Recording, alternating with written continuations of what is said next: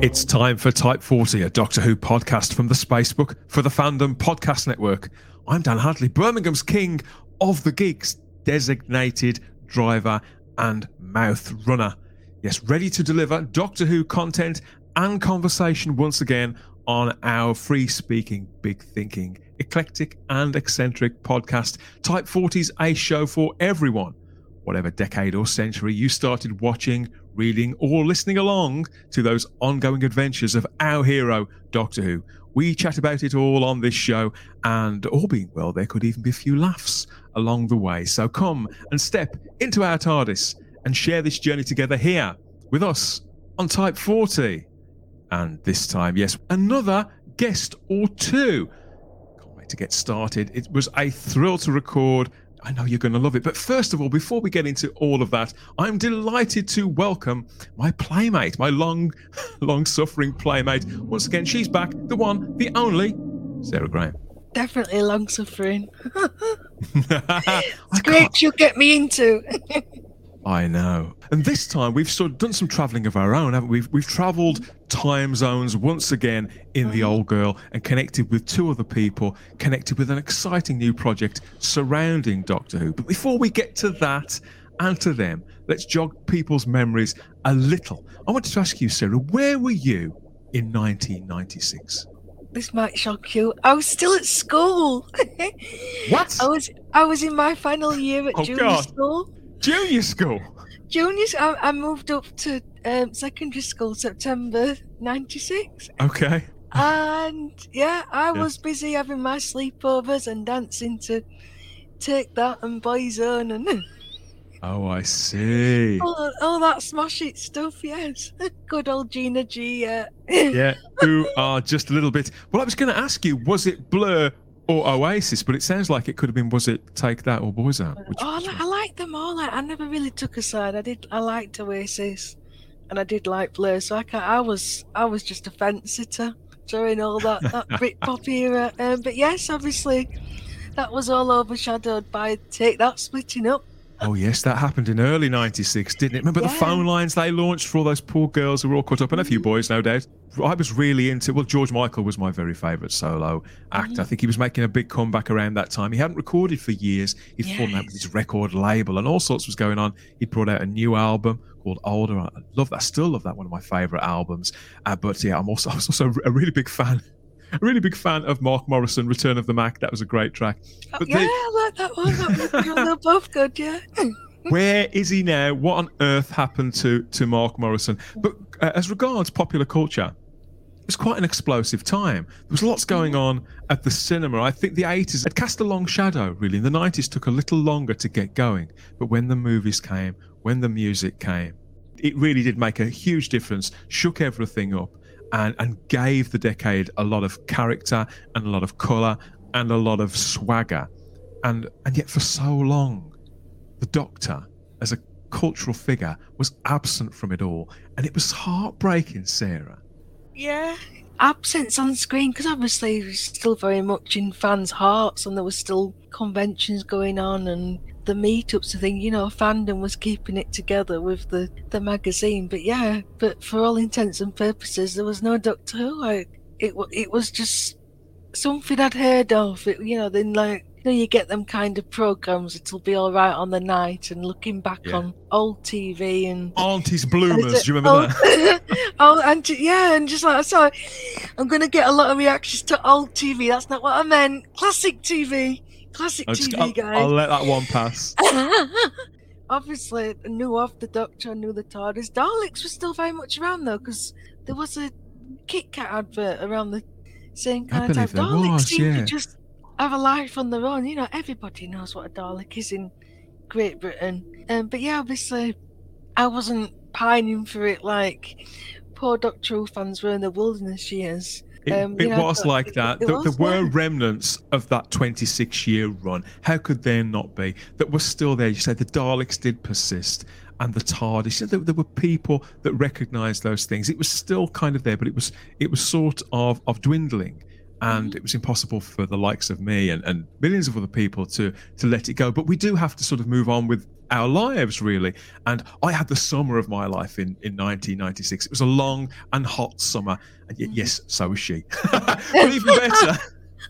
even better was the eventual return after such a long break of Doctor Who, and the TV movie when that premiered. I don't know if it was the talk of every playground, but it was certainly the talk of every beer garden. I was into all the lad culture at the time, Sarah. And this time on the show, we get to talk to one of the people who made that happen.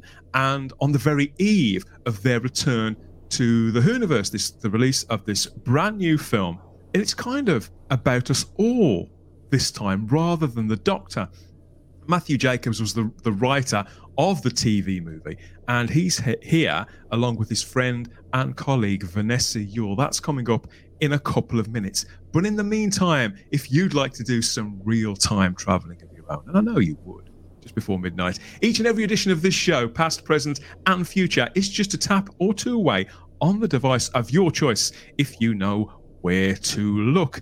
Well over 100 now, reviews, previews, interviews, geek outs and deep dives with all our regular panelists and some pretty awesome guests. We know there's something for every fan at type40.podbean.com. There'll be more about all of that later on, as well as a couple of minutes where we will make contact with the matrix of all knowledge that we call the Fandom Podcast Network to find out about all the other shows covering all the other franchises that are going on over there. That's all sorted. We've got to check the cubby hole above the P there at Turn the Lock, spice up our lives. Remember them? Yes, nice. And connect now with American Anorak themselves. That's Vanessa and Matt. Enjoy the show.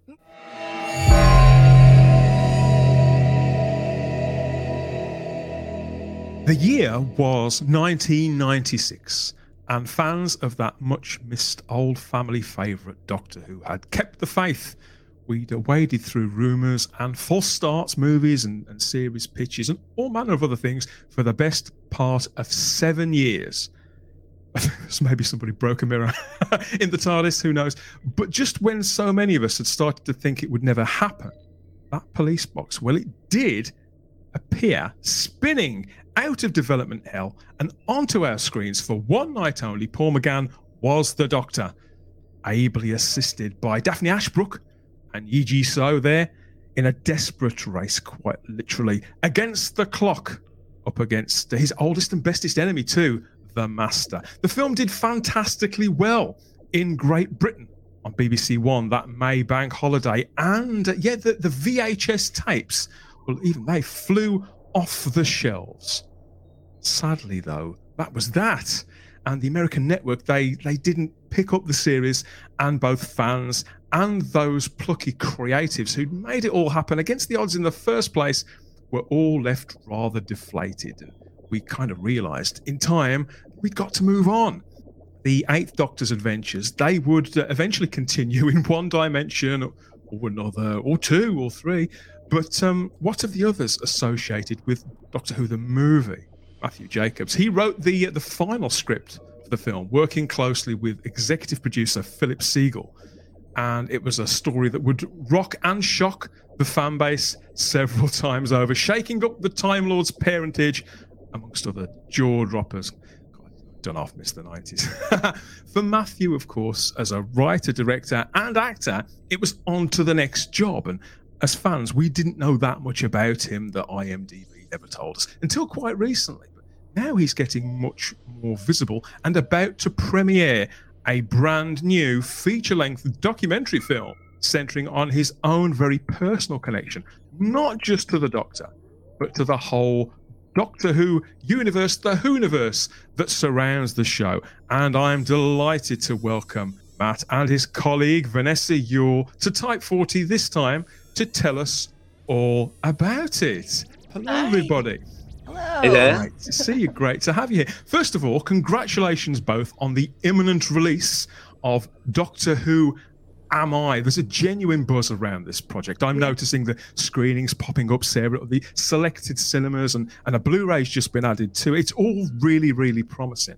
to start to get the ball rolling. What I'm wondering, Matthew, is it's been 26 years since the TV movie premiere, and you've had this colourful and wide career just as much since as before, haven't you? So why now is this sort of unfinished business for you? Well, really, it's Vanessa as much as anything. Vanessa's the co-director on the film and the editor, and we'd been working on a couple of other movies together that I directed, which was Your Good Friend and Bar America. And then the 50th came along around that time. And after the Night of the Doctor, I started getting invited to American conventions. And so I didn't really want to go. And then it was Vanessa's idea that, well, there might be a documentary in this. So initially I thought it was just going to be about the fans. We shot for a weekend at Gallifrey 1. When we came back, we thought there's something deeper here, and we carried on. And it's true, isn't it, Vanessa? You always knew that it was kind of going to be about my journey as much as anything else, and that it was going to be a much more sort of personal film. And it slowly evolved. Well, that was like 7 years ago, so it's been so for about 2 or 3 years. We were going around conventions and in and out of fans' homes, and we basically built this wonderful collection of stuff that Vanessa edited brilliantly, and material. And eventually Sci-Fi London kind of leapt on it. Sci-Fi London Film Festival, they actually watched it through and they put it out on their at their festival, and we got the audience award there. And we're doing the thing that is almost mythic amongst independent filmmakers. It's a sort of a thing of the past, but we're doing it. It's happening where a distributor, sales agent has picked us up from a festival. We're a tiny film. It's just the two of us. This is American Anorak. You're looking at it, Vanessa and I. and now it's amazing. It really is amazing. The warm response, not just to the TV movie, but to our little documentary. So it sounds like an acorn that you've both planted together, Vanessa. You're a director, an editor, and a producer, and an actress yourself, aren't you? So how did you first meet Matt? Well, this was years ago when I was working on my thesis documentary. It's a short documentary, but I was working on my thesis, and Matt was an instructor or a professor where I was studying. So it was like way back in the day when I was still learning how to write a screenplay. And but we hit it off, and I worked with him on 2 of his other feature films as like an assistant director, co-producer, an actor in one of them. But we built our friendship over many years, and it was we've acted in some movies together, some other ones. Oh wow! With Bernard Rose, but it really stemmed from our friendship, and it was over a cup of coffee. And he said he was being invited to these Doctor Who conventions, and I was like, why? Because I knew Doctor Who from the 80s in the United States when it was on PBS. Mm-hmm. People didn't know about this show at all, but I had fond memories of watching it with my dad. So my mind was blown.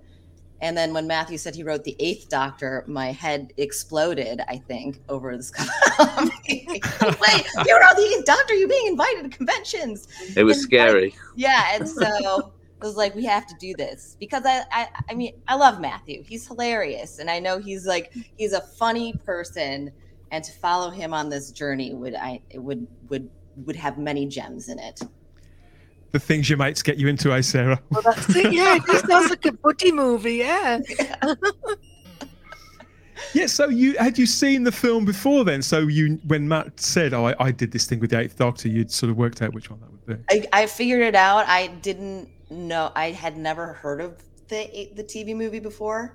I think the first time I watched it, it had to be like on a YouTube or something, because I just couldn't get a hold of the DVD, or maybe Matt, you gave it to me. I can't remember, but I thought it was fantastic. I was like, why was this such a big deal? I thought it was Paul. Why was it such a hoo-ha, Vanessa? A hoo-ha. It was a hoo-ha. Yeah. A hoo-ha. That's quality. There was a hoo-ha. I was laughing. I thought it was great. Yeah. I thought it was a lot of fun. So I started off loving the TV movie. There you go. What's not to love, Vanessa? We love it here too. Oh, I couldn't. good. But seriously though, there is so much Doctor Who, isn't there? And it's hard for people to know who came after who and what fits after what. And then there's this whole world, this whole universe around it, and colourful characters on screen and off screen, Matt. But it does seem to attract the kind of creative and eccentric people. But again, it's as regards to the characters on screen, it's also stories too. So you honed in on the fact that when you assembled this footage, that there was actually a story to tell, perhaps Matt's own story that you could work on together and turn it into a feature-length documentary.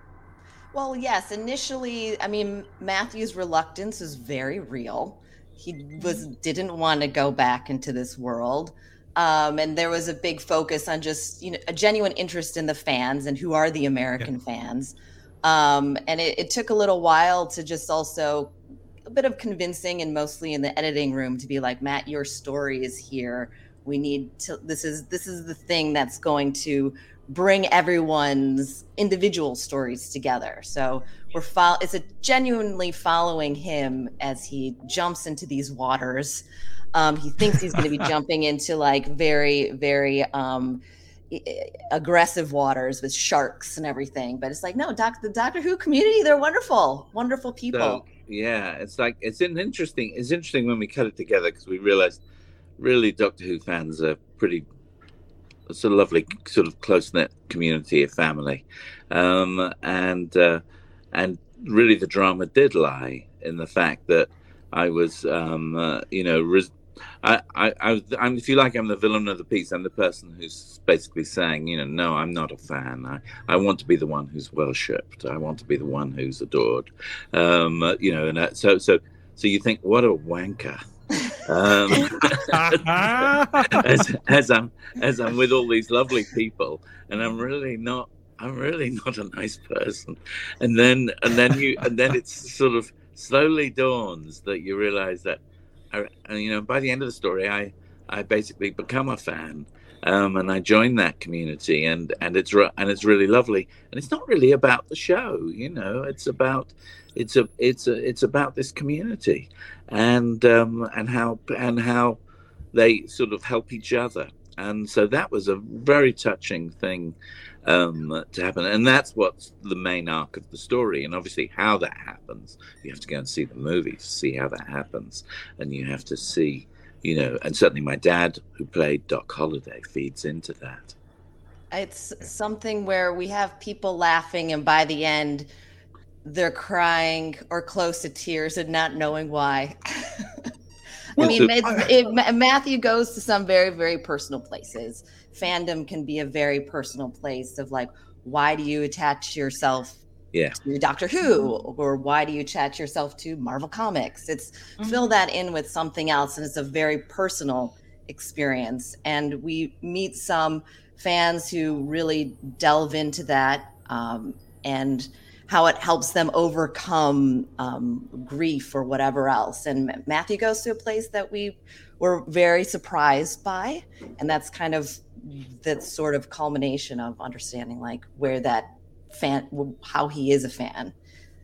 And we talked to Paul McGann quite a bit. And Paul is very wise. He's like a sort of Yoda, sort of saying these pearls of wisdom. This is why he was made such a great Doctor, because he's got those qualities.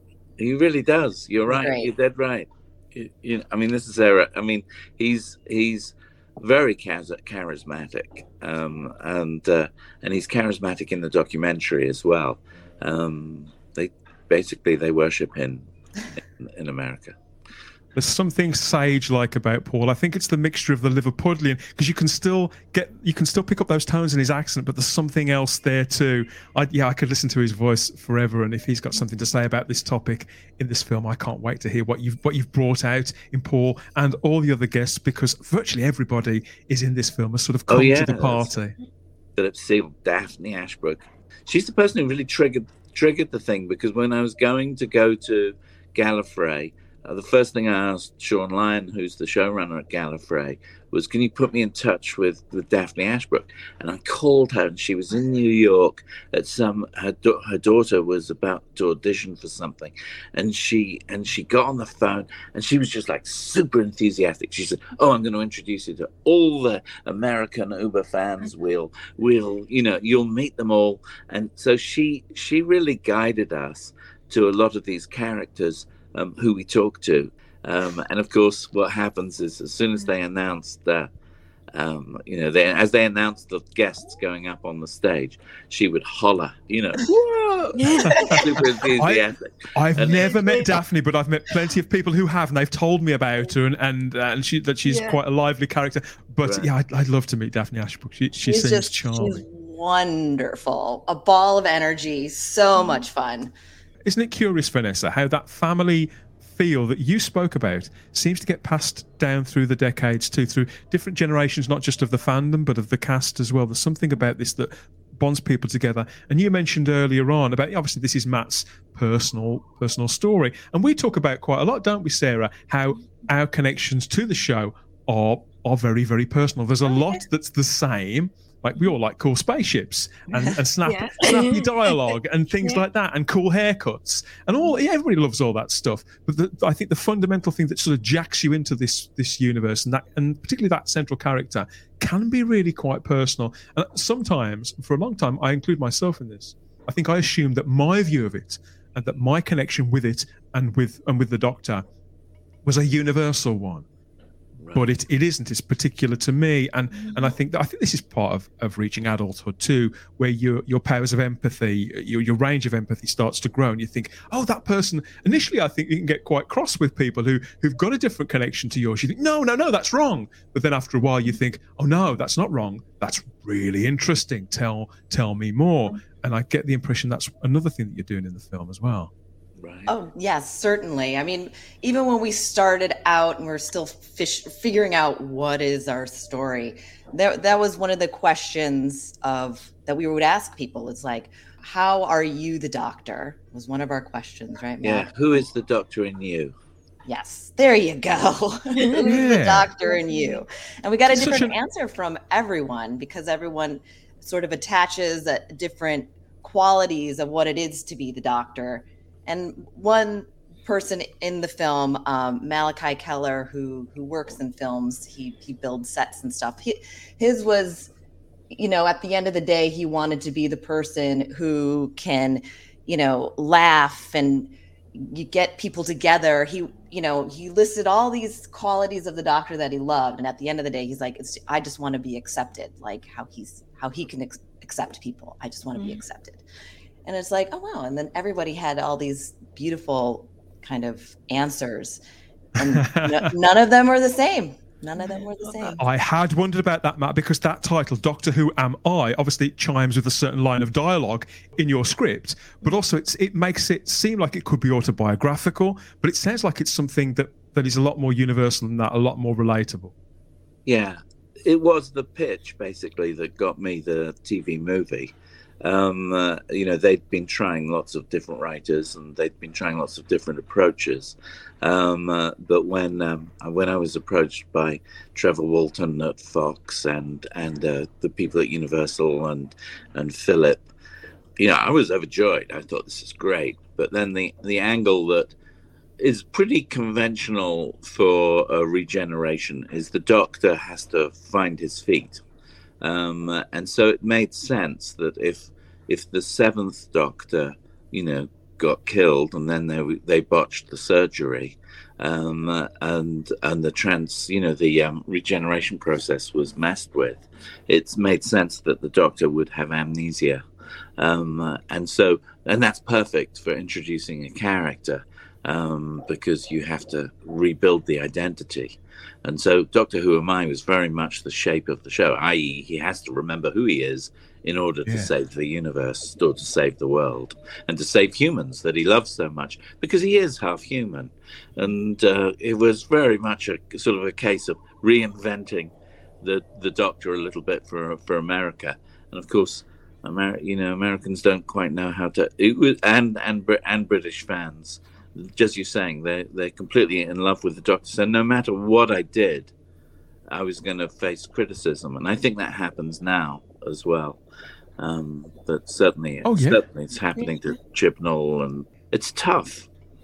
We should all be so lucky, but it's tough to run a show, or to sort of put together a show that has as much history as the Doctor has. And you're a part of it, Matt. You're there, dead centre in the 90s at a very exciting time for the show. I was there. I won't lie to you. I didn't queue up at midnight to buy the VHS. I got work the next day. But you had a life. But I was there at lunchtime. I was right there picking up the tape. I've got this. I've got your book here, the script book there. This has been in my collection for. I love the BBC. The script years. Of the film. It is. Your name on the spine there, mate. Your name on the spine. Name on the spine. It's awesome, but it's like they couldn't publish it as a screenplay because of rights things, so they had to call it the script of the film. I don't think any script's been published like that before, but it is good. They like to make sure, Vanessa, that people know exactly what they're buying, so they don't write to them afterwards and say, I thought this was the novel, I thought this was this, I thought this was that. But there's a great introduction in this by Philip Segal, funnily enough, and I've got it here. I've got it here for you. And he says sort of similar things to the things that you said. And Philip says, we faced the difficult task of finding the right writer to realise a script that would fit the needs of the two networks, the Fox and BBC networks, obviously. Our search ended with Matthew Jacobs, whose close association with the Doctor was unknown to me until we met in my office. He says that Matthew's script needed to tell a story that was personal to the Doctor, dealing with his regeneration, putting him back on Earth. Important because, after all, these rules would ultimately help us define the Doctor's world to the uninitiated in a much more understandable way. We arrived at a story that everyone signed off. Matthew went away to write it. So how long did it take you to write the screenplay, Matt?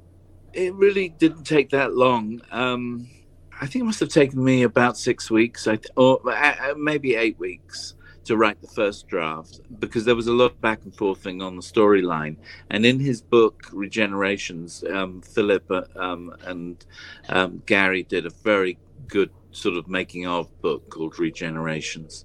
They actually published all the different outlines that I did. I did those quite quickly in a week or two, and they very quickly, sort of put the thumbs up. And then if I remember rightly, it was like 6 weeks of writing, which was just, I really enjoyed writing it, because of course the Doctor hadn't been around, and I had all this history with my dad, and so anyway, I delivered it quite quickly.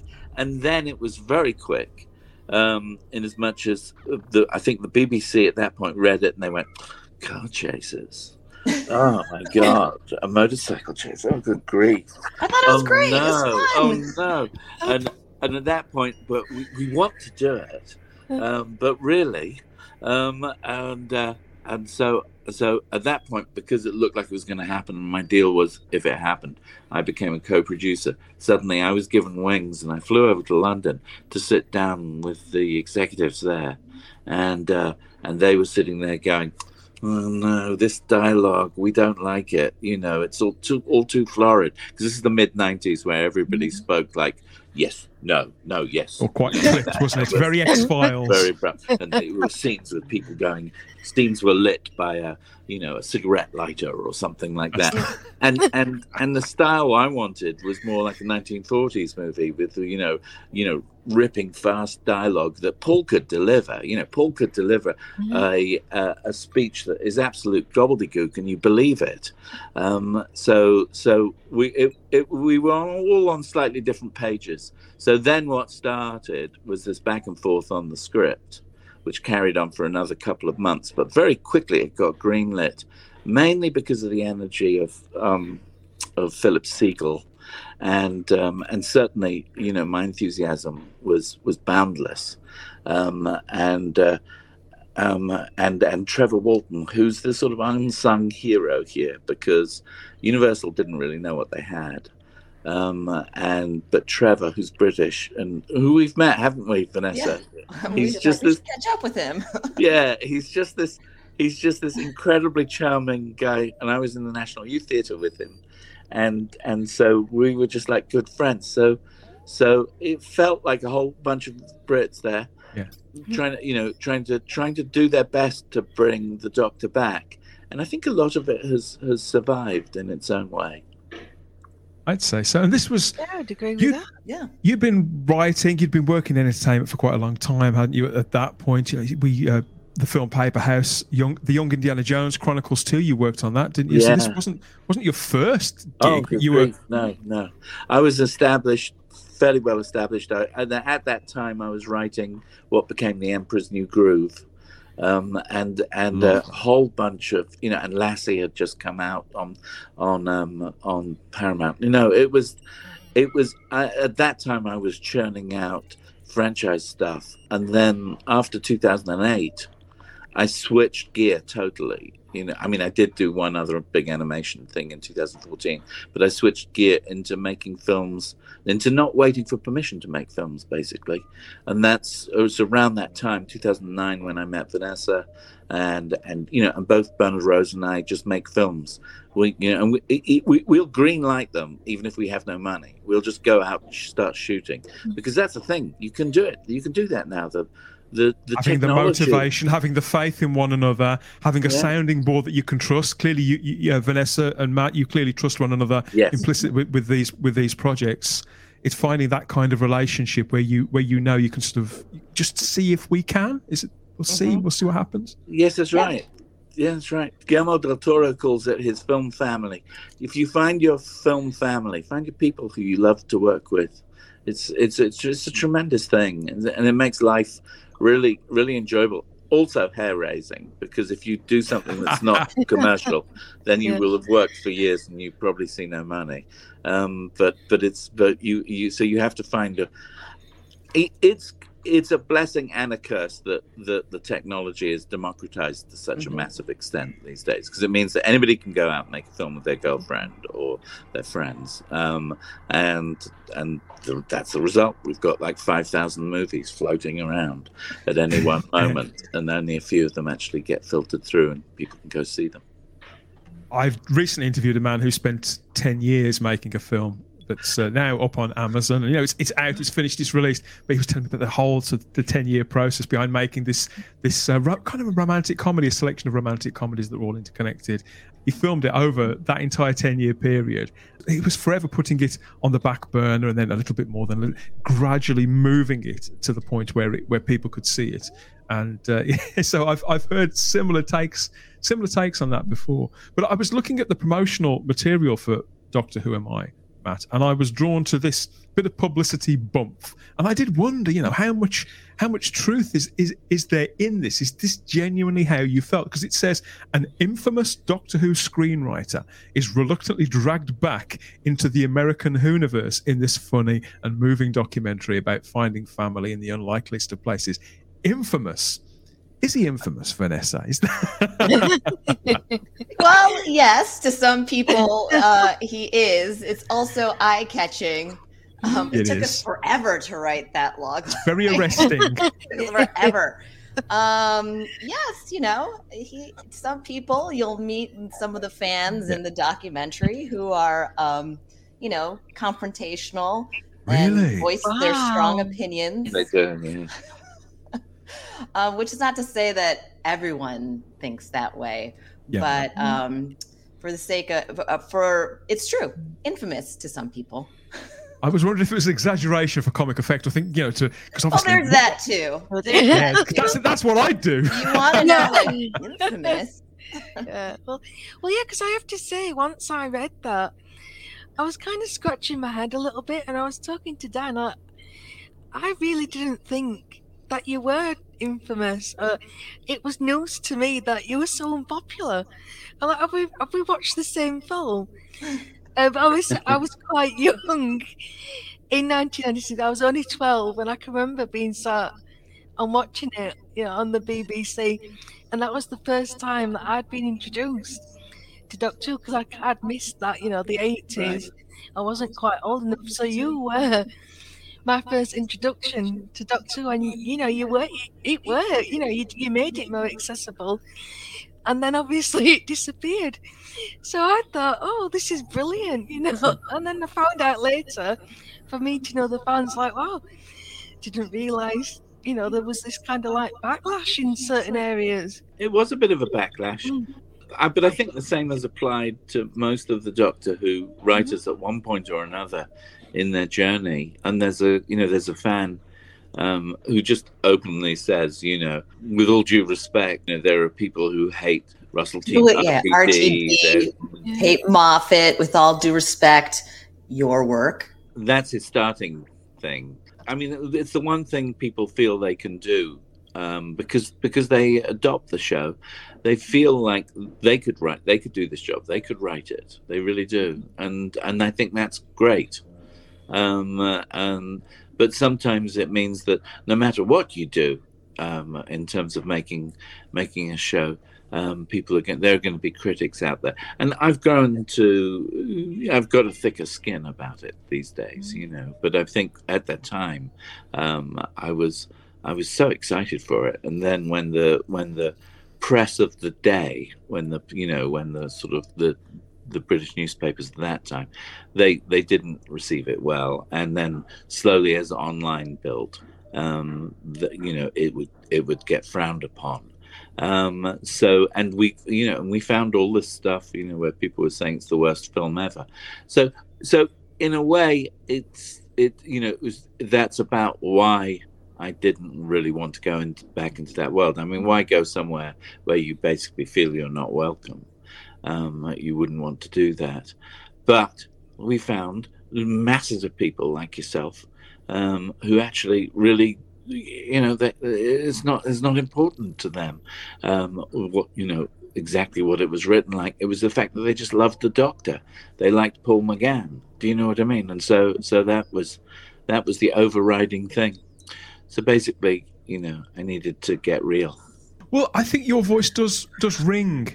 I don't know how many rewrites you did on the script, but there is a definite panache around the whole thing, and the dialogue is so punchy. It has a real spirit of adventure about it, and I think that there's a temptation, particularly when something's been away for so long, Vanessa, when it's a big IP like that now, as we call them IPs, there's a temptation that when it does sort of blaze back, for people to want everything all at once. Yeah. And people don't accept, Sarah. They forget more so that this was meant to be the beginning of something. And so why start with absolutely every dial cranked up to 11? Then you've got nowhere to go. So I do really rate this as a piece of entertainment, a great 90 minutes-ish in front of the telly, in front of the screen of any size. And a really important piece of Doctor Who history. I can only imagine how it must feel when you see, for example, there are screenings. People have screenings now on projectors, don't they? This is Paul Booth. We know Paul Booth. We interviewed him. That's right, Paul. Awesome. He lectures in Doctor Who. He's a Doctor Who scholar. It's part, and really? he teaches at a university. Is it St. Paul University, Chicago? And DePaul, yeah. DePaul, yeah. And he's written a book on it, a very good book. And he really is. He teaches about popular entertainment basically, but the TV movie is one of his favorites, and every year, when new students join his class, they do a screening of the TV movie. Wonderful. But when you see things like that... I'm going to go. She's off. She's gone. She's on the plane. You should go and get your masters in Doctor Who. Yeah, he should do a live stream. That would be interesting. Paul, come and speak to us, mate. Yes, so for every screen there is like this, where people may put up a sheet in their back garden and get their friends around or whatever else. So there's that going on, which is lovely. But you've also got things like the BFI did the big screening for the 50th anniversary, and there was Paul and Daphne were there, and Jeff Sachs was there. So to see both reactions, Matt, all this time on, that must be vindication too. Or is it slightly distancing, slightly an out-of-body experience? Well, yes, yes, absolutely. But as you'll see, what it does more than anything is when they then want to put me on a panel about the Gunfighters, which is the 1966 TV show that my dad played Doc Holliday in, and yes. I'm suddenly thrown right back to when I was like 10 years old. and he took me with him on my 10th birthday as a birthday treat to watch them filming the show, and it was my first. So it was my first introduction, and an introduction to what he was about, and then that brings up all sorts of stuff and how one changes in one's life, and slowly I sort of start to realize, I am a fan, and that kind of, you get that feeling. I think it's kind of a great feeling when you realize that a piece of entertainment or what is it? I think it was Noel Coward or somebody said, the potency of a beautiful song, how sometimes a popular song can take you right back somewhere and remind you of all those feelings, and those feelings can be both sad, but quite often they can be cathartic, and funny and happy, and so you want to revisit them. It's like that TV show. Well, and that's really what Doctor Who is very much about. People have their doctor, and they go and they visit it, and like you're saying, they put it up on a sheet in the backyard, and they treasure these stories. And I think the same applies for Star Trek. I think it applies for Elvis. I think it applies Star Wars, definitely Star Wars, yeah. And Indiana Jones, So for me it was yes, there was a definite frisson and a definite kind of feeling of validation that this journey has given me personally. But also I've learned a lot, and I've learned a lot from co-directing. Or co-directing, with Vanessa for me has been a major move forward. As a director, one normally I work very instinctively, and as a writer, I work very instinctively. I let my instincts guide me, and I rely on that process to move you forward. But when you're co-directing or you're co-writing, and I've done quite a bit of co-writing, I had to bring all the skills of co-writing to co-directing, where you have to respect the other creator's instincts, and so that's been the fascinating process, and that's a very big thing for me that I've taken away from this project. And I suppose between you had to manage your own time, Vanessa, and resources, and perhaps in some instances was Matt too close to this, and it was important that you were a sounding board for some of that. How was that balance? I mean, at some point, well, Matt's in it, so yes, there was that, but also at times when you're an editor, you're so close in it, you also need another perspective. So it was, like Matt said before, we are American Anorak. There is no other team. We've brought some people in. We brought in like Mark Leggett, who did an amazing score. Dave Eichhorn did amazing work with the sound. Dylan Glockler, who was the camera or DP. So, I mean, we brought in people, but it was just us. And Colin Baines. Yes, Colin Baines, of course. He's our executive producer, and he took us under his wing, and it has helped us, tremendously as a sounding board, even some edit cuts and stuff like that. But he's really great. But I mean, at the end of this whole process, Matthew and I are still friends. That's the biggest accomplishment. Great. I should hope so. Well, I think that to talk about this and to not show people is probably a little cruel after we've whetted their appetite. So how about we take a look at the trailer to Doctor Who Am I? What do you think, everybody? What do you think? Why not? Yeah, go for absolutely. it. Here we are. I feel like I don't want to regard myself as a fan. I'd rather be the one who's worshipped. Worshipped or blamed? I think at the end of the day, probably both. I wrote The Eighth Doctor, played by Paul McGann. It's a bit of a responsibility, I think, that we have. Stories are powerful. Mythologies are powerful. My job was to write a TV movie pilot with the hope that it would spawn a new American Doctor Who series. The American fans, they are the diehards. There's a whole community of people that do this. They love this thing that society says you shouldn't love as much as you do. I didn't go to conventions for a very good reason. Be nice. I thought the fans would kill me. The Doctor being half human. Please punch me in the face. People universally went after the script. I got physically assaulted by someone who was so angry at the idea that the Doctor would kiss. No sex, please. He's Matthew Jacobs.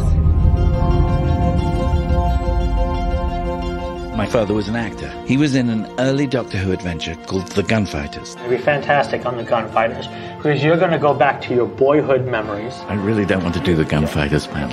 It's freaking me out. I was pouring myself into that character. I got so close. And then I got left behind.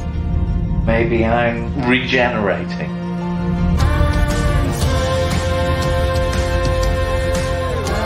Doctor Who has helped a lot of people find who they are. This is a giant family, and it's full of love. The sense of community and companionship. That's what I enjoy the most about it. You go for the fans. You're a part of this now. I think at the end of the day, I'm a bigger fan than I knew. At some point or other in our lives, we all ask the same question. Who am I? Ooh, I got a little bit of a shiver then when he said that, Sarah. I don't mind telling you. And I do like... Oh, God, that was so moving. I could feel myself welling up for the family and the fan. God, this is the best fandom. No offense to Star Wars or Star Trek, but it's delightful, and that trailer really, I think it really frames it nicely, Vanessa. I mean, particularly that bit where you're going up the stairs and you say to Matt, "Be nice." Yes. Get a bit of that. I'd say, no wonder people didn't like you in the playground. I remember we were driving to that interview. Yeah. Obviously, we wouldn't dare trying to spoil this film, particularly when you've been working on it for so long. Just trying to whet everybody's appetites. Really, right. It seems very much a character piece with you at the dead centre of it there, Matt. You know, you're clearly very... He's got his head in his hands. But it does seem you are laid pretty much bare. We get a hint there, I think, of the story and the journey that you're going to travel. But it does seem to be that you either jump into these things wholeheartedly, or is it Vanessa shoving you? I'm not entirely sure. Maybe it's a bit about... But I love what I'm seeing and hearing so far. It does look like you're game for pretty much anything. Yeah. That was a lovely guy, Stefan Fries, and his wife Heather, and their little baby. They had a little baby, Piper, and we went to visit them. That was the place where Vanessa was saying, "Be nice." Yes. And I of course could not be nice. I got up there, and they the whole of their place was basically all Doctor Who, and they had this newborn baby who's dressed as a TARDIS. She'd just been to Comic-Con. It was beautiful, and we've gotten to know these families. They've been through hard times since, and God bless Heather. She passed away a couple of years ago. They're coming. We've got the film is premiering at Newport Beach Film Festival end of next week, which is exciting. And I'm hoping Stefan and I'm hoping a lot of the fans actually come along because they're very much part of this story. It's really and great. Also in Portland. Portland. We have 2 screenings in the U.S. The Newport Beach Film Festival, which is on Friday, and then Sunday we're going to be up in Portland for the Portland Film Festival. They're screening it there too. Because they turn out wherever Doctor Who is talked about and screened. It does bring us out of the woodwork. And I did notice because I've been following this project for quite a long time, Vanessa. I was aware that you were making something. I wasn't sure when we were going to get to see it or how. And I've seen various different versions of posters over the years. You think, wasn't Matthew Jacobs working on a document? And then it turns up again. Then you become aware that, yes, this is going to happen. We are going to see this. And so to finally see these screenings listed and the posters appear, I notice as well those little sort of emblems you get on the bottom of the posters that say, it's been recognised by this film festival and that film festival. That's a nice sight. I mean, obviously, I would have gone to see it anyway. I would have been totally down for this anyway. But the fact that this is reaching the people who you would expect, such as myself, is one thing, but that greater recognition does point at something that is connecting with people on maybe levels that you may have hoped but couldn't have anticipated when you're putting it together. I think we just hoped. The whole film festival process can be disheartening, to say the least. So there was a period of, I just stopped applying to festivals because we were just getting rejections. My hometown people or whatever, it was just like, this isn't going to happen. But then in the same week, Louis Savvy from London Sci-Fi, we got an acceptance letter. We were like, oh my gosh, this is amazing. And then I think Melbourne came later that week, and it was just this dose of validation because we've been on this journey for so long. We're like, nobody's gonna see it. But then we got into 2 festivals, and really it was London Sci-Fi and Louis Savvy, who watched it, who said, he's like, I'm not a Doctor Who fan, but I love this documentary, and just gave us the time. And sort of that was our platform to really then, we had a coverage in The Guardian, and that's how we got Kaleidoscope behind us. They've been great. They've been great. They're distributing the film. Yes. Yeah. In the UK, and they're a world sales agent, yes. So how does it feel, Vanessa, now you're so close to the general public, being able to see this, to go to the screenings and to pre-order the DVD, the Blu-ray? Because the Blu-ray is quite a recent thing, wasn't it? That wasn't originally listed. But I don't know whether it's demand. Is it due to popular demand? People have been asking, what, can we have this on Blu-ray? And suddenly a Blu-ray appears.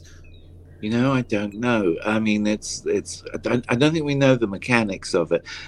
Kaleidoscope work in, like God, they work in mysterious ways.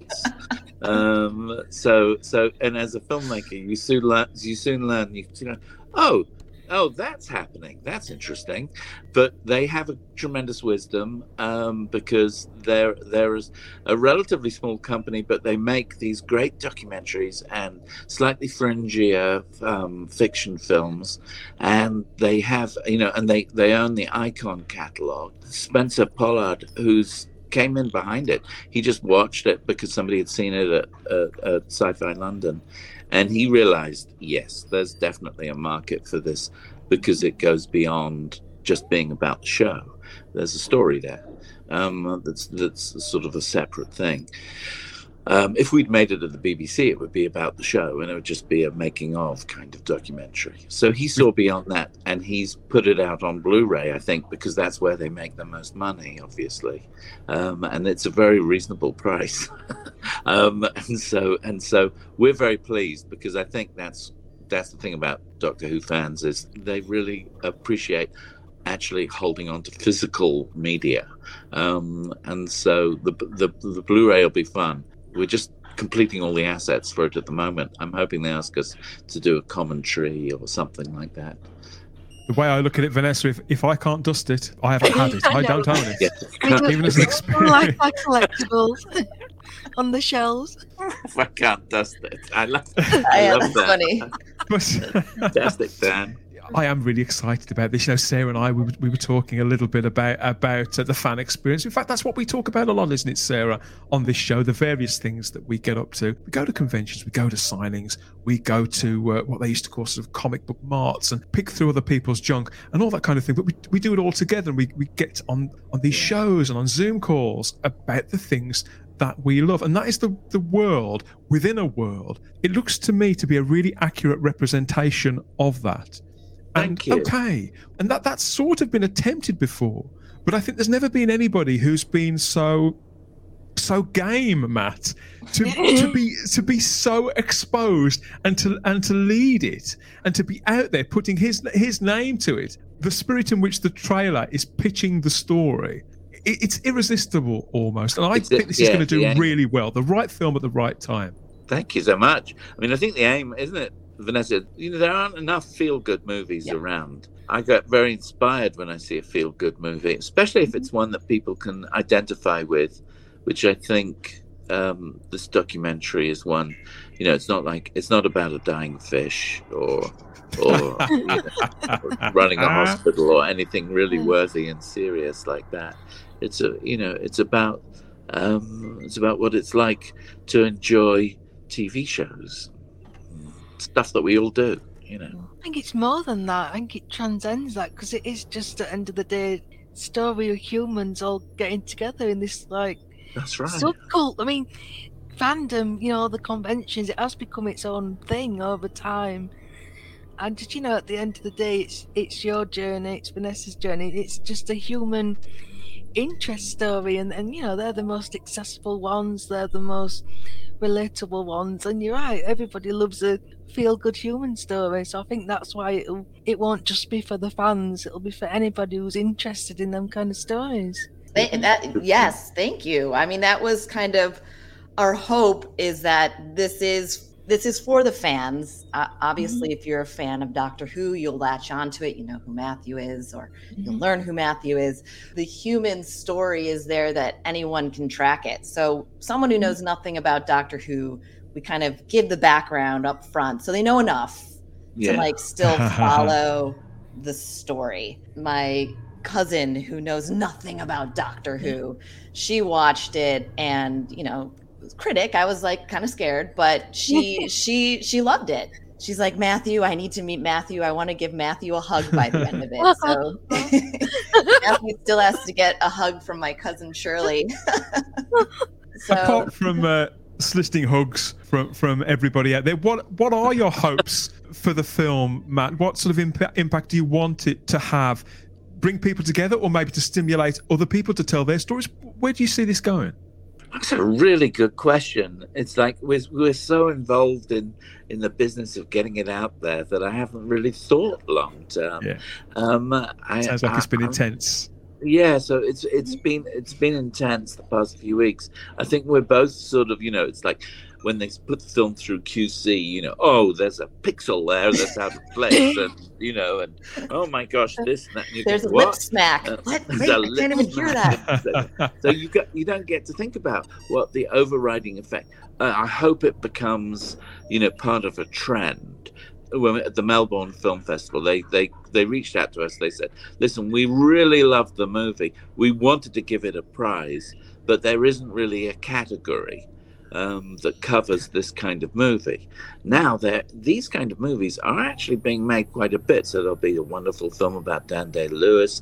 There's that great film about Val Kilmer, things like that. But our movie is not really about. I mean, I'm not a star, and I have no ambitions to really be a star. But this film is a sort of a little bit more. In that trailer, you said you wanted to be adored, mate. Yeah, I need to call that out. Yeah, you want to be a star. Being adored and being a star. Yeah. Do you know what I mean? It's like, yeah, of course.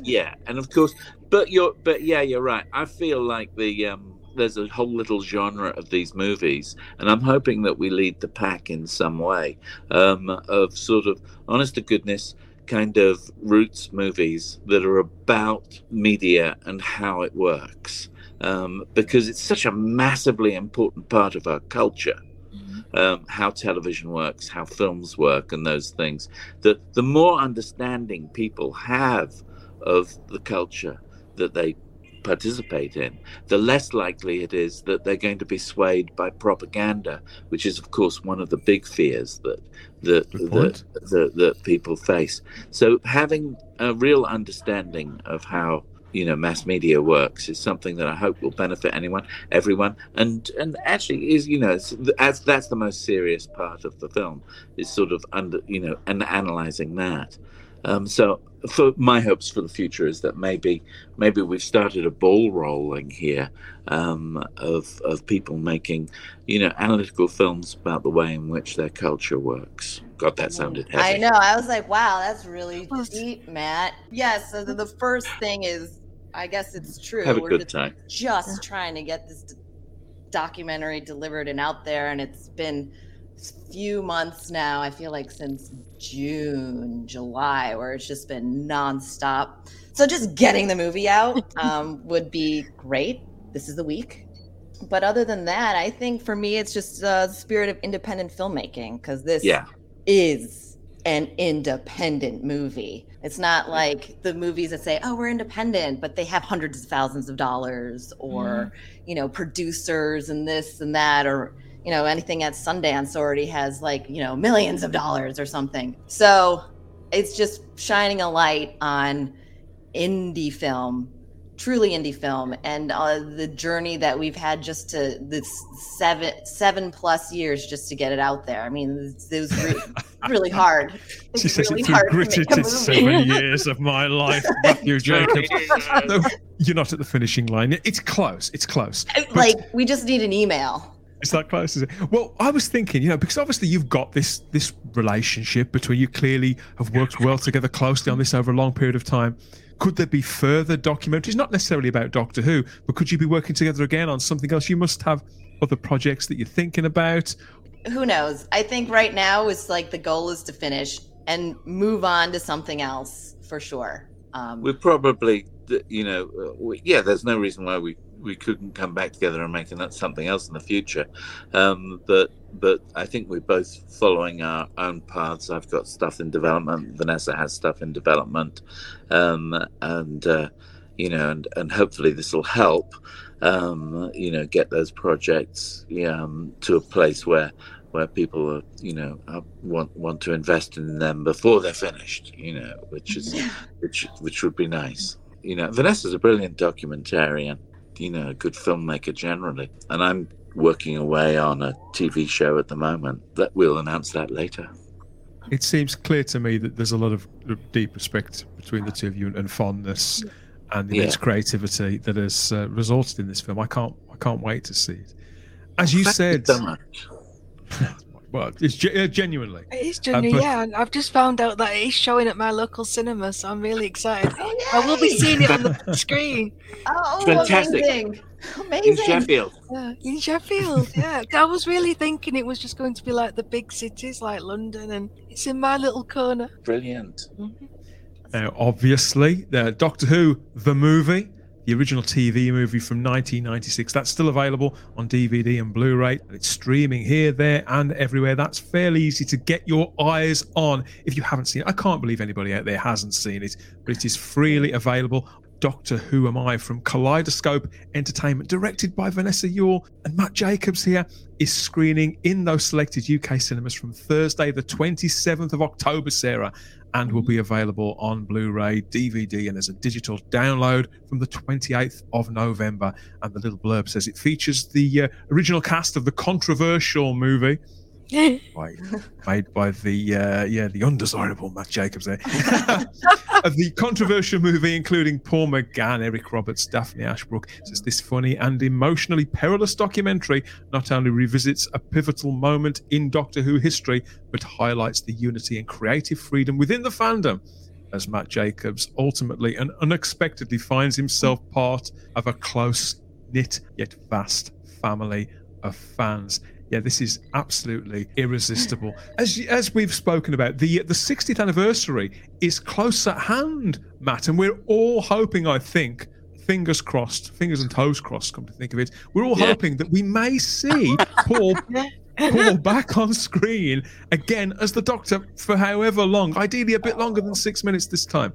I wanted to ask you, have you any desire as a writer, as a director, even as an actor, to reconnect with Doctor Who in any of those ways? Is there another story under the surface somewhere? Would you ever want to be involved in something? Well, of course I would, but the show has moved on, and there are people working on it now who are far more in touch with what the show is right now. I think, of course, I would love to revisit the Eighth Doctor or be involved in any which way, because it really is a fabulous show. But nobody's knocking on my door, and I think after this documentary they definitely won't be.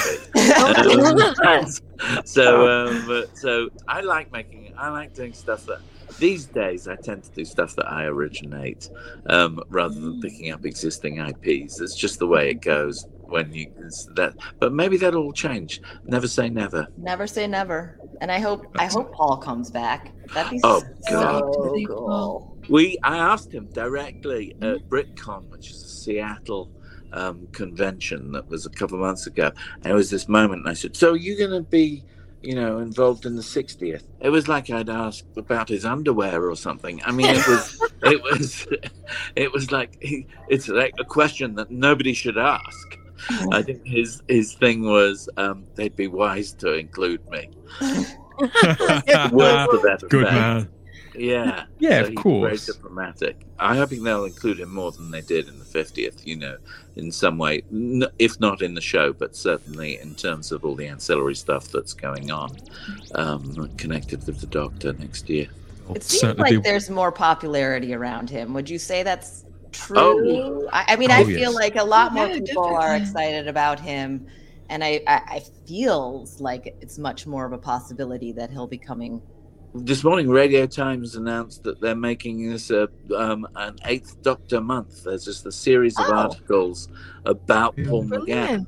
And because there's a great journalist, Sab Astley, and he just wanted to cover the documentary. And he's interviewed, Paul, Eric, Phil Siegel, myself, Vanessa, and some other people as well. And so the Radio Times are running an exclusive thing on the TV movie and the documentary all this month. There'll be a series of articles. I think with Paul, I don't know if you agree with me, Sarah, but I think he seems to get more and more popular with every passing year, doesn't he? Not just his take on the Doctor, but him as a man as well. The more we hear him speak. Well, he gets more handsome every year as well. So, That's really irritating as well, isn't it, Paul? Isn't it? What's going on there? Because we know you're listening, Paul.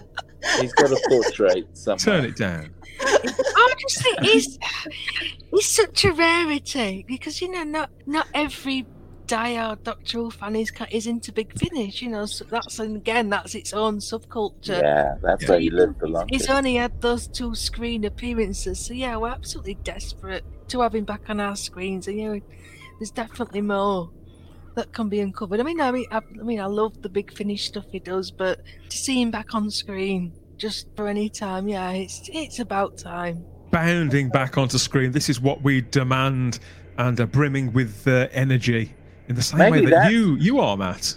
Maybe that's the thing that our documentary will do. It sort of bring Paul back. Bring Paul back. Maybe that's what the upshot. Forget about a greater understanding of culture. Maybe what the thing will do is we'll end up with more of the 8th Doctor.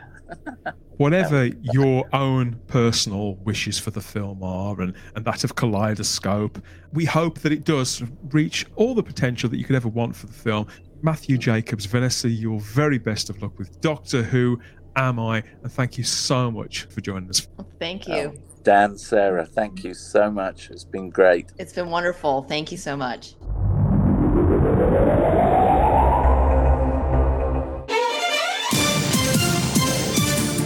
Thank you for listening. We hope you're enjoying this podcast. Here are the other great shows on the Fandom Podcast Network.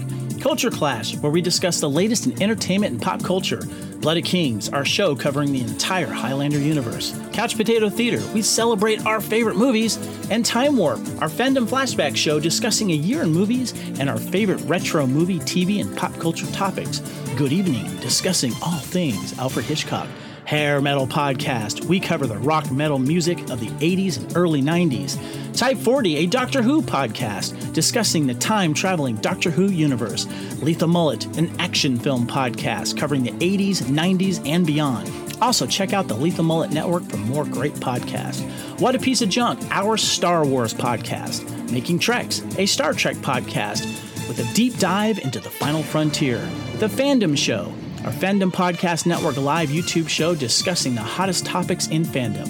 The True Believers MCU podcast, discussing the Marvel Cinematic and Television Universe. Union Federation, our Star Trek and the Orville Show. And we're proud to welcome the BQN Network to the Fandom Podcast Network. Please visit our friends on the BQN Network, a Star Trek Universe podcast that also includes your favorite topics, movies, history, superheroes, and more. You can find the Fandom Podcast Network on YouTube. The Fandom Podcast Network is also on all major podcast platforms. The Fandom Podcast Network audio master feed is on Podbean at fpnet.podbean.com. You can find the Fandom Podcast Network on Facebook, Twitter, and Instagram. You can email us at fandompodcastnetwork@gmail.com. Thank you so much for listening, and remember, respect others and enjoy your fandom.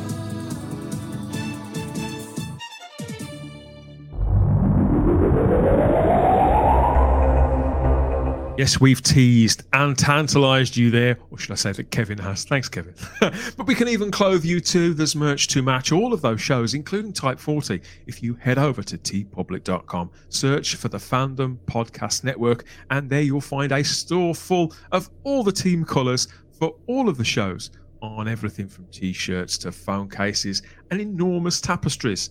I know. Treat yourself, treat your other selves, and it all goes to support the Fandom Podcast Network into the bargain, so everybody wins. Yes, the Beryllium clock has stopped, but we're still here, Sarah. I tell you what, we get used, don't we, as people who watch a lot of telly and movies and all that kind of thing. We get used to seeing names on credits, don't we, and to seeing names on the spines of books and whatever other collectibles and things that we may have. But it's lovely to not just put faces to the names, but in the case of our talk with Matt and Vanessa, we can put the personalities to the names too. Yeah, and it makes such a difference. You know, we've already discussed how Doctor Who's personal to all of us, but you know, and everyone who's involved in Doctor Who in some way, it is just part of being a fan. There's a reason why we show such loyalty to, you know, other actors, like, you know, watching Matt Smith in The Crown and House of the Dragon, and we follow, you know, yes. Jenna Coleman. You get those connections, and yeah, but to have it,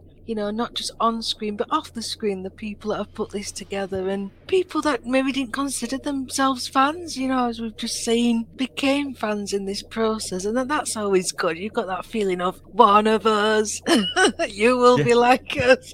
I don't want to say that it means more to you than to me, because I don't think that's fair. But I think it means different things to us all. I think. But the fact that, you know, you suffered through those wilderness years, and to have that hope of, you know, you poor fans, you know, you did trudge there. It was a trudge. Even have the hope that it was going to come back in any kind of capacity, and for that brief year, after all the build-up and all the rumours, you know, I really can't imagine what it was like. For me, it's completely different, but no less powerful. And to find out, you know, how Matt felt like he was being perceived, you know, that he felt like there was this backlash and he felt unable to attend these conventions, and, you know, had this real dread. It did really shock me. To feel like you do feel unwelcome, and that to find out that he discovered he is part of this Doctor Who family, and, you know, the people do love him, they respect, you know, what he did and what he tried to do. And I'm just so glad that Vanessa found this story in it and wanted to share it with us. And I can't think of anything better than to have a show about fandom on the Fandom Podcast Network, because basically that's what we're about. It's like the perfect vehicle for it. And again, it just shows how genuinely tolerant and welcoming the true Doctor Who family is. And, you know, after all this negativity and this divisiveness over the past few years on social media and, you know, in different groups, and then to just see like this one person, and it's kind of like the prodigal son, isn't it, in a way? The prodigal son of Doctor Who. Very much so. Or maybe the prodigal father, because I think one of the things that I liked most about it was seeing a certain degree of fatherly pride on Matt's face when he talked about the Eighth Doctor. Yeah, there definitely was. And, you know, for all the criticisms levelled at him, he had a vision that I felt was right, and it was greenlit. And, you know, if it wasn't for him, we wouldn't have had Paul McGann as the Doctor. We wouldn't have had an Eighth Doctor. And, you know, who knows where it had gone. We know it might have not gone any further than 8. And, you know, Paul McGann kind of owes his career as the Eighth Doctor to Matt and his team and everybody who was involved in bringing this project, you know, because they sowed the seeds. I mean, we spoke about it being like an acorn. You know, everything about the Eighth Doctor and his success and big finish, and why he is, for some people, he is their favourite Doctor, even, you know, despite this short screen time. I think he should be very proud of that. Matt's grasp on the character, and that he was able to communicate it in such a short period of screen time as well. As you say, we know several people who count the Eighth Doctor as their favourite. Just after 90 minutes, it is a big ask. Even the questionable aspects of it was a turning point for Doctor Who, whether you agreed with it or not. That was the way, and I know that really resonated with Russell T Davies, for example. I mean, he could see the seeds of, well, this is what we need to do to make Doctor Who modern, to get modern. You know, he was responding. I mean, the things with Grace, you know, didn't bother me as such because I'd not experienced classical at that point. The Rose love story, that wouldn't have come about if Matt had opened the door. I mean, you know, whether you agree with it or not, it resonated with modern viewers. It was kept them coming back. You know, Rose is considered one of the best companions of the new era, and you could see how much Russell T Davies and the other writers of that first series, that brilliant series 1, came from directions that were in this. And I just think it's far from a flop. I think it has become kind of like a cornerstone of Doctor Who, in my opinion. I would agree, and I think it also stands as a 90-minute sort of lesson in how to be brave with an intellectual property, how to push things on, how to rattle cages without necessarily sort of bending bars out of shape. And okay, you can't please all of the people all of the time. I think it's probably foolish to even attempt to do that. But as regards setting out down a path which could have pleased a lot of people in the long term, it's a strong start. I'll never look at the TV movie in quite the same light again since I've spoken to Matt and seen a little of his personality and understood of the component part that it played in his career in this whole creative journey. You can see he's a very, very creative man with this great zest for life and clearly lots of ideas, lots of energy. And underneath it all as well, still a fan of the same silly old TV show that we are, and of that character, that magical character that he would have seen as a boy, and has got to shape in no small part in a way that's helped it achieve the longevity that it has now, 26 years on. I can't wait to see the full film. I found the trailer genuinely moving. Yes, and having spent that time with Vanessa and Matt together, knowing that it's going to be a very personal journey. I can't wait to find out more about them and more about myself too. I think from hearing Matt speak about it in particular, obviously it's partly autobiographical, I suppose. You do wonder, what will it reveal to me about my fandom for this show that I've been watching since I was a little kid? What could spring from this? Who out there, which filmmakers out there, which other fans could be tempted, inspired by this documentary to tell similar stories? I think that's a great gift, very, very generous for a project that's going to be seen by so many people, to be so personal at the same time. And I know you plan on making a screening. I found out there's some screenings near me, so I'm going to try and get along. Yeah. But yeah, that is the old girl starting up and calling time on another edition of Type 40, a Doctor Who podcast. I'll be back with another soon. Look out for that wherever you found this. It could have been on the dedicated home feed for Type 40 at type40.podbean.com, or maybe across any major podcatcher. We're on them all by now. So if you go over to type40.podbean.com, obviously you get every episode of Type 40 Doctor Who podcast, and you get audio editions of our live streamed magazine format show, Type 40 Live 2. So that's all coming up there on the feed. And of course, we're still on the Fandom Podcast Network's own master feed over there with all those other shows. I think that's on the daily now, a great podcast from somewhere in the pop culture universe.